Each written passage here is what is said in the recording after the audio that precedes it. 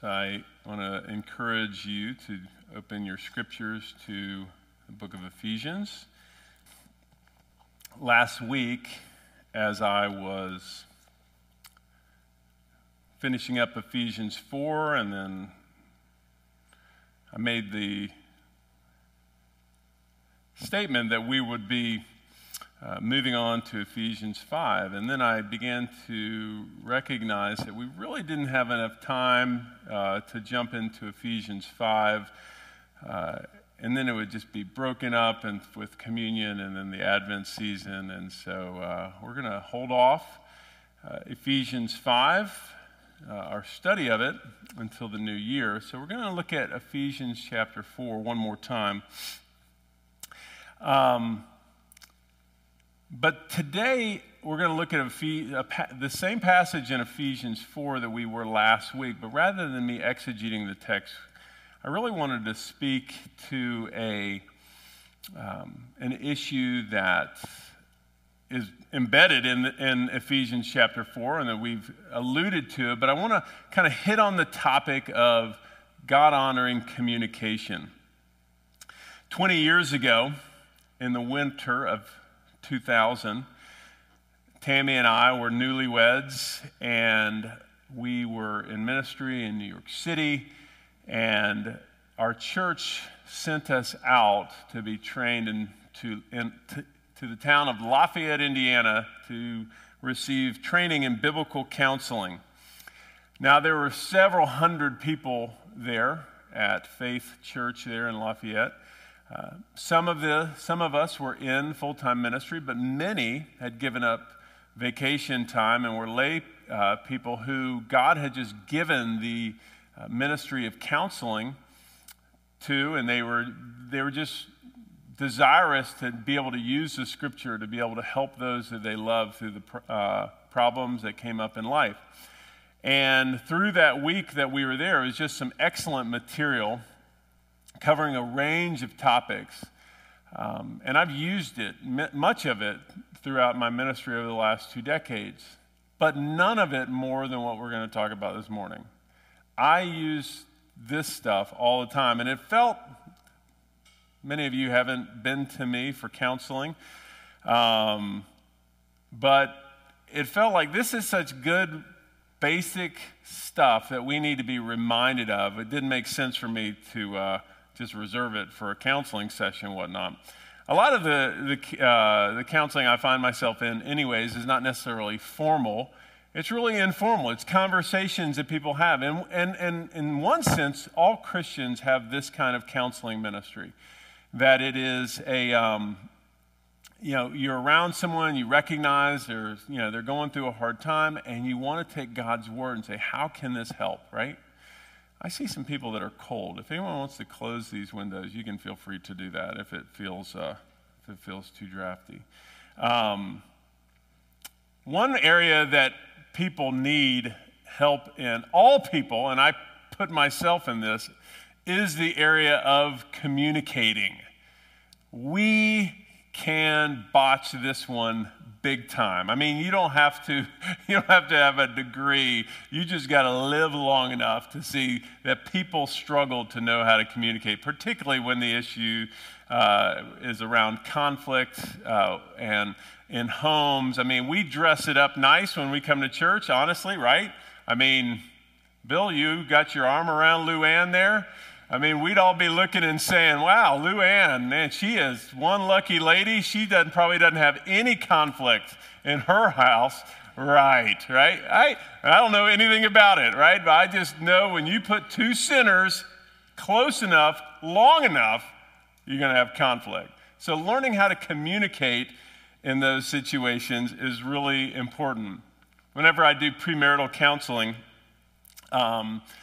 there's always at least one session about communication. Usually there's 2, because there's a session on conflict resolution and there's another one about communication. They're really 2 different names for the same thing. But I like this book. This is actually a book that was put out by that same church in Lafayette, Indiana.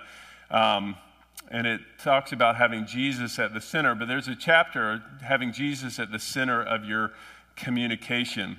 And I say to couples who are engaged, who are in love, who think, man, this is going to be awesome forever. Like this girl, this guy is my soulmate. Like we'll never have conflict. It'll be bliss, right? And we'll just, hey, everybody who's married, we felt the same way too once. Not that we haven't found our soulmate, but it's not always perfect. And but I tell couples in premarital counseling that if they will prioritize communication, I believe any couple can have a great marriage if they will communicate with one another biblically. I also say if a couple stops communicating, that there is no way that their relationship won't suffer. So good communication is needed in every relationship, not just marriage. It's needed in relationship with coworkers, between friends, good communication between parents and children, between parents or between adult children and their parents, next generation up. So good communication is important. And I want to say from the outset that I have not arrived. There's always one of those challenges when you're preaching God's word. I want to stand up and I want to declare what God's word says, but I also don't want to give the impression as if I've mastered this, because I certainly haven't. You spend any amount of time. Deborah had the experience of living in our home for a few months. It's always a little awkward when you're someone's pastor and they're living in your home and you're like, man, she's going to see what the real pastor is like, right? So she knows that I haven't arrived. I'm a work in progress. I also want to make another disclaimer is that the principles here in Ephesians 4 are not going to solve all communication issues, but I do think they help point us in the right direction. So as we have looked at over the last few weeks, Ephesians 4 is about a transformed life. And it gives Paul's demonstration of putting off the old self, being renewed in the spirit of your mind with a biblical worldview, and then putting on the new self, which is being remade in the image of God. So have that kind of context in mind, because you may have some patterns of communication and you think, man, I'm just sort of gruff or whatnot, or I'm sort of passive in the way I talk, or I'm just quiet. I don't talk a whole lot. What I hope is that as you look at this, you realize that wherever you're at on that spectrum, if God's word has something else for you, you can take off the old self and you can put on the new self as you are renewed with a biblical worldview. So you can teach an old dog new tricks. So the first principle, there's going to be 4 principles if you're a note taker. The 4 principles of God-honoring communication here in Ephesians 4. The first one is be honest. Simple. Be honest. Look in Ephesians 4, verse 25. It says, having put away falsehood, let each one of you speak the truth with his neighbor. We must speak the truth with our neighbor.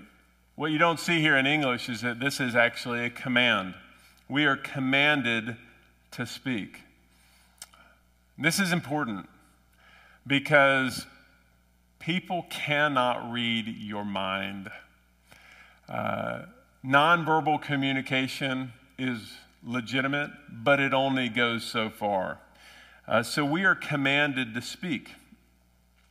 One tactic that I have seen, I've seen this in my own life, is a sort of long, cold winter tactic to conflict, dealing with conflict.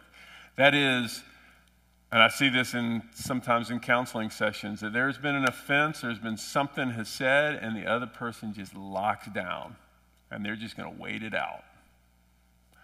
The other person maybe has known that they've said something that's been hurtful, and they want to make it right, and that the other person holds all the cards.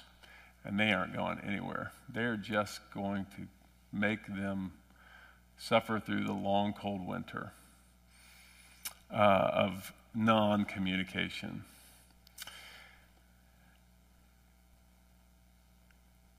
What I say in those situations is though it may seem like you're holding the power, though it may seem like that's the easier route, just don't say anything. Like you maybe have heard, if you don't have anything good to say, don't say anything at all, right? That was something I was taught as a kid. You got to be careful how that one's applied, right? Because silence and isolation is really not an option for someone who wants to be Christ-centered. We have to speak. We're commanded to speak, but we're commanded to speak truth. Not just speak. Now, let me ask you a question. I want you to answer this internally. Why is it that sometimes speaking the truth is so difficult? Think of a situation where there's a conflict. Why is speaking the truth so difficult? Maybe you're afraid that the truth is going to isolate you more. Maybe that you're afraid that the truth is actually going to hurt the person more. And those are legitimate concerns, I think. However, it is never better to be deceptive, ever. It's never better to be deceptive with your words.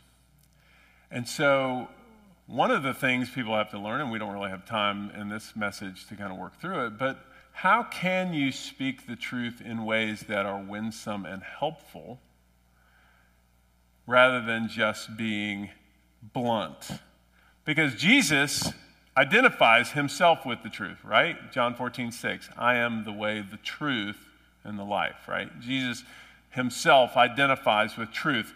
And so if we are going to be Jesus's people, truth matters, right? We can't be deceptive. This whole, idea of the white lie or the, it's just a little lie or something like that. That's not helpful.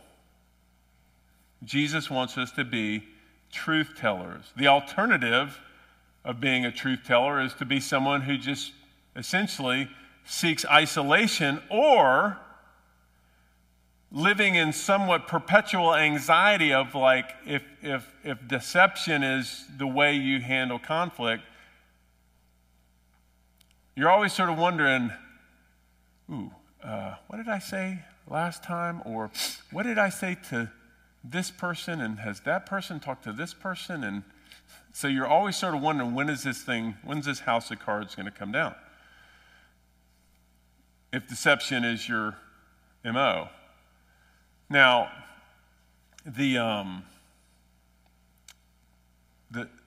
I say this about driving, not that I always obey this one either.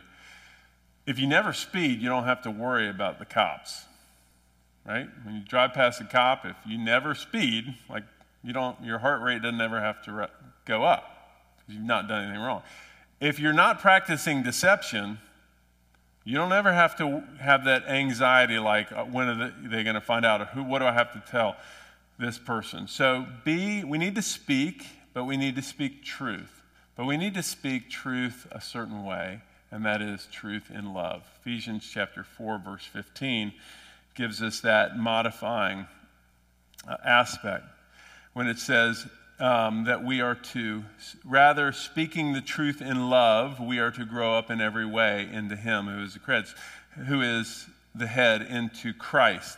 We are to speak the truth, and we are to speak it in love. In a fallen world, we all know that the truth can be really painful, right? Sometimes Tammy has to tell me things about me, things I've done, things I've said that I don't like hearing, right? Sometimes we have to do that if we're in relationship with people. But it is really not a Christian virtue to be brutally honest, right? Some people find that to be like liberating. I'm just brutally honest. Well, you might be liberated. Meanwhile, the other person feels like they've just taken a beating in a prize fight. So the question is, and this has to do with how we speak truth, when you speak hard truth into someone's life, do you have that person's best interest? That's a really important question. Do you have their best interest in mind when you say that truth, even though you know it's going to be hard? Because if you don't, that's going to come across. But if you do, that'll come across too, because it'll show that you're leaning into that person. And even as they may respond to what feels like criticism or something, they recognize, but this person is for me. They're for this relationship. They don't want to see it broken. But if someone's just like, well, we'll get in that in just a moment. So, a couple questions. Are you evasive in your speech? Do you have a pattern of going into the long, cold winter where there's a standoff and nobody speaks? One last point. If you are the person who is being on the receiving end of a hard truth, right? When someone comes to you with a truth or something that they perceive to be truth, as Christians, our heart needs to be postured to receive it so that it builds natural bridges to better communication. If your heart, and this is really part of what it means to be in Christ, I think, when I say that, is where our identity lies. If our identity lies in Christ, then we can receive hard things from other people because we know that our acceptance is already secured by Jesus. But if our identity is not in Christ, then we're going to go into defense mode, no matter how loving someone is. When criticism comes, we're going to go into justification mode. So you have to ask yourself, am I postured to receive truth from someone in love? So that's principle number one, be honest. Second principle is here in Ephesians 4, verse 26, and it's keep current. Keep current in your communication. If we're going to communicate with Christ at the center of our lives, we must not be people that hold offenses against other people. Do not let the sun go down on your anger. We talked about this a little bit last week, right? Don't let the sun go down. What is Paul talking about? He's talking about unresolved conflicts. When we allow unresolved conflicts, they don't go away, right? The old sweeping it under the carpet really just makes a lumpy carpet. It doesn't go away. They simply pile up. Unresolved conflict allows for the slow burn. Some of us have been in households like that, right? Some kids have grown up in households where there's that slow burn between parents. And that's because it's unresolved. When we don't resolve conflicts, it allows for the old hand grenade from the past to be thrown into a current conflict. Ever done that? You're losing the argument. You reach back into the past for an offense that the other person did. Maybe this is at work, and you lob it into the present, and you said, well, you did that in April. What's that got to do with anything? Well, it's because there's an unresolved offense. So, and unresolved offenses distort not present, but also future conflict, future problems. I remember when we were in New York, one good thing about having pastored in multiple churches is you can use the stories of bad things that happened there, and y'all don't know any of them. But I remember when we were in New York that there was a guy. His name was Andre, and Andre was he was awesome. He was served on the worship team and was just, from external, it seemed like everything was going well. Then all of a sudden he leaves his wife and kids. They just had twins with one other, like 2-year-old, and he just takes off. We're like, what in the world? And he's trying to explain it, and it's like this little infraction that between he and his wife, we're like, are you kidding me? What are you doing? Well, after weeks and weeks and sort of just trying to pull it out, there was a mountain of unresolved conflict that they just never dealt with. They hadn't stayed current. We must be committed, brothers and sisters, in conflict to keeping short lists, which means you got to deal with your stuff now. You got to stay current. You got to work your things out.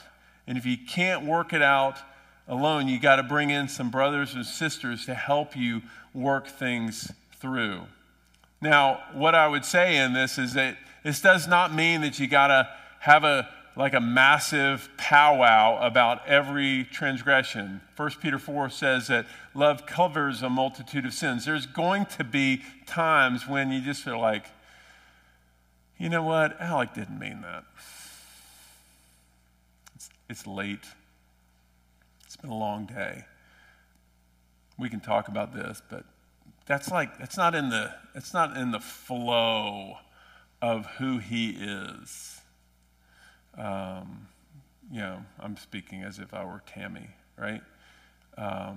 Or Tammy, vice versa. That's not who Tammy is. Yeah, she maybe was frustrated, but that's not who she is. So you let love cover that sin. But what happens is sometimes you find that there's a barrier being built up. Sometimes, when something begins to put a division between a person you're in relationship with, whether that's a friend or a spouse or a sibling or something like that, that's when you need to begin to put these in place. So hopefully you understand. You don't have to have a massive talk every time, but if it is significant enough to put up a barrier. Now, here's another thing. It may not seem significant to you, but if it's significant to the other person, then you need to be willing to have that talk, right? That's important.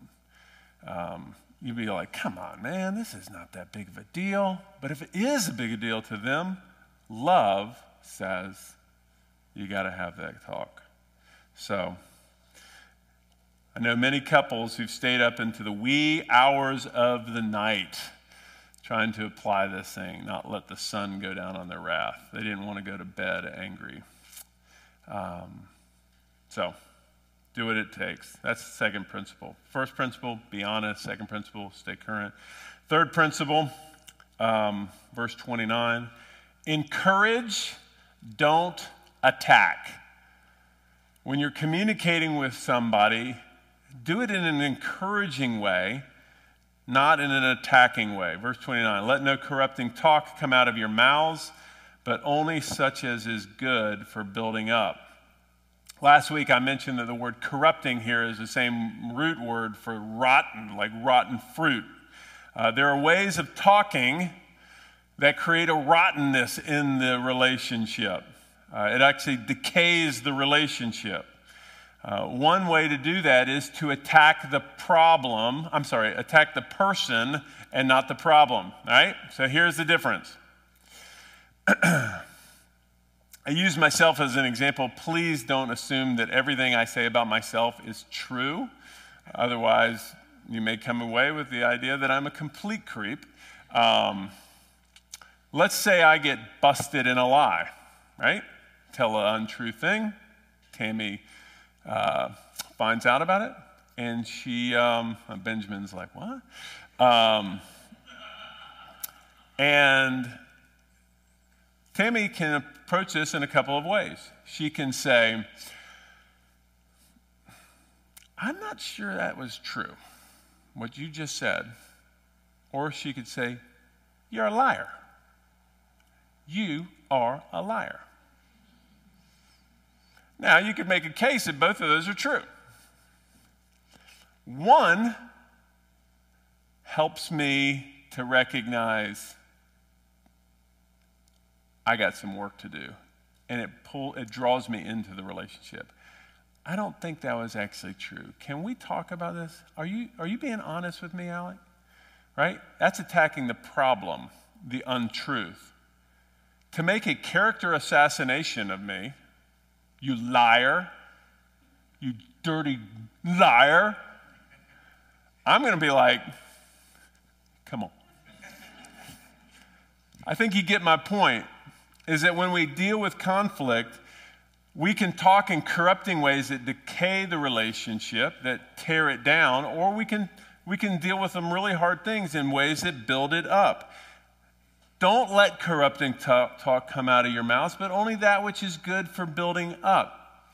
Other ways that decay relationships is telling jokes or stories that pull others down or put other people down. If Jesus is going to be the center of your relationship, center of your communication, you need to use words to build people up. I remember hearing this story. I remember hearing this before I had kids, and I just thought this was the greatest. I've used it with my son in the past, but a pastor friend of mine, is a pastor I work with in New York, he was talking about his dad, and he just loved his dad. And he said that sometimes, like, nothing was going on. Like, everything was normal, he hadn't done anything, and his dad would just say, Eddie! And as a kid, you're just like, oh man, what did I do, right? And he's like, yeah, Dad? And he'd say, just want to tell you I love you, buddy. So he used his words to affirm his son. Because I think, and I'm saying this because some of you guys are going to have kids. Some of us already do have kids. A lot of times kids just get like nitpicked. And I don't do it as much as I should, but I can tell you, if you ask Benjamin, he'll tell you there have been times I did that same thing. Ben, what? Love you, buddy. Am I true? Please don't throw me under the bus right now, son. See, he said yeah. Ephesians chapter 6, verse 2, Colossians 3:21 says, fathers, don't agitate or don't provoke your kids to anger. I think it's interesting that it says fathers in this. I don't think it's right for mothers to do this also, but I think it's particularly us dads who can provoke our kids to anger by nitpicking, always pointing out the problems. I think a way that we can communicate, this can be parent to child, this could be coworker to, it could be friends, it could be to parents, whatever, is that we recognize a way that you can communicate to build up is that you call out what good you see, recognizing evidences of God's grace. Do you do that in your communication? Do you encourage rather than attack? Do you look for ways? It doesn't mean that there's no problems to work out, but is the weight of your communication acknowledging those things that you see God's doing? You may have seen driving downtown, First Methodist Church. You just kept going down Walnut Street, eventually on the right-hand side. When you cross over Queen or Lime, First Methodist is on the right, and they had scaffolding going up around their tower. I happen to know how much money they spent on fixing that tower. It's a lot of money. It was a lot of money because it was mortar. They needed to do some point work and whatnot. But to an outsider, it looked like it was fine. But that thing was falling down. I think they had 3 opportunities. They could have ignored the problem. They could have decided to tear the whole thing down. But the people of First Methodist Church felt like that tower was worth investing in. They would invest money because it was meaningful to them. An edifying communication is sort of similar to that. It doesn't mean there's not a problem. You can ignore the problem. You can tear down because there's a problem. Or you can invest in the relationship and decide that it's worth it, and make something more beautiful from it. So how do you see, here's a question, how do you see God's grace at work in someone who there's a conflict? Could you sort of highlight that? Where do you see them making good progress? Maybe it's with older children. How do you see them walking? Maybe they're not making the best decisions, but what good do you see that you can call out? And then I guess lastly, I would just say, do you treat those relationships, do you treat people with the same patience and kindness that God treats you when you mess up? Fourth principle is act, don't react. And this is verses 31 and 32. Whenever two sinners are in a relationship, fireworks are bound to happen, right? We see this as kids get into their teenage years, right? When they're young, pretty compliant because mom and dad are bigger. Getting those teenage years, they start flexing their muscles, start resisting that authority. Well, I was with some friends the other night, and they were talking about a story at the beginning. This is a married couple. They were talking about the beginning of COVID. Y'all remember this? Maybe some of y'all are still doing this, but I remember doing this first few weeks of COVID. Like you'd go to the grocery store, and then you'd bring it home, and you went through a special door, and then you put it on a table that was only used for that, and then you wipe everything down before it could go into the house. And I mean, it was like this. Y'all remember that? Did y'all do that, or was that just some Millens? I mean, it was an ordeal. Well, our friends were telling us about this.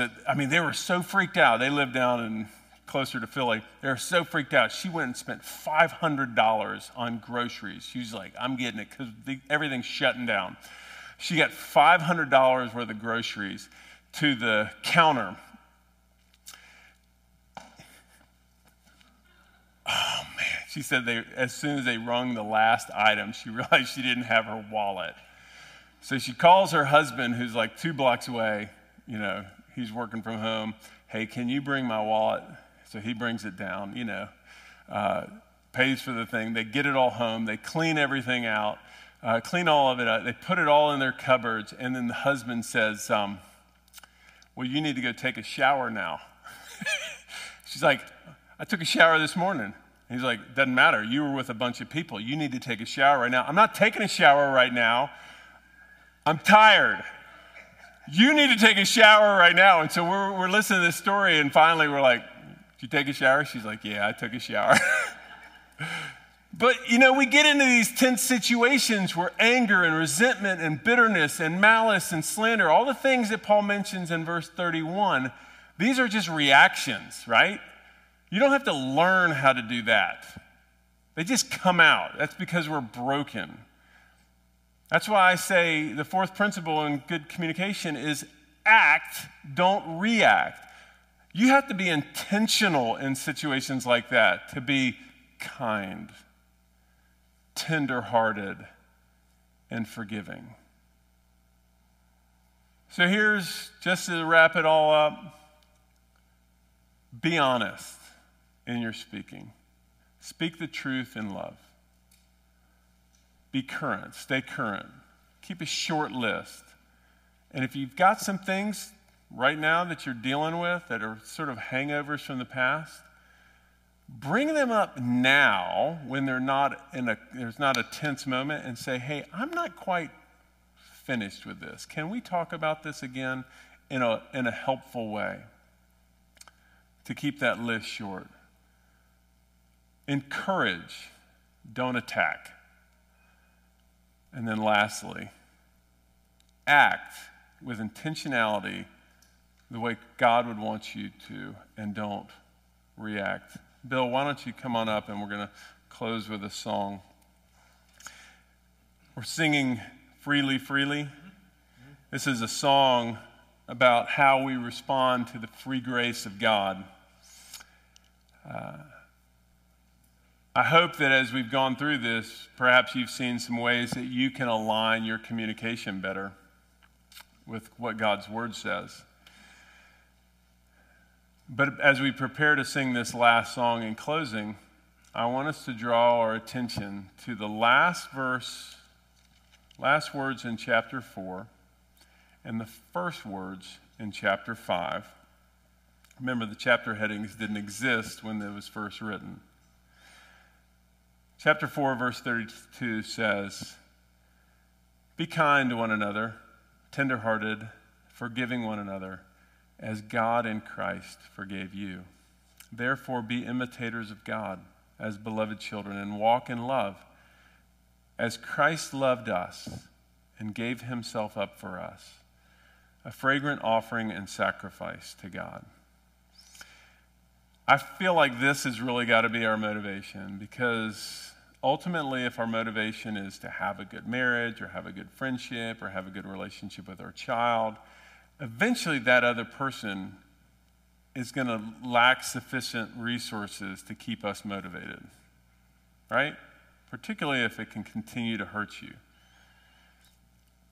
But Jesus Christ is to be our motivation, and his grace and his sacrifice and his love and his forgiveness. That is to be our motivation as we seek to change in all ways, but especially in our communication. Others will fail us.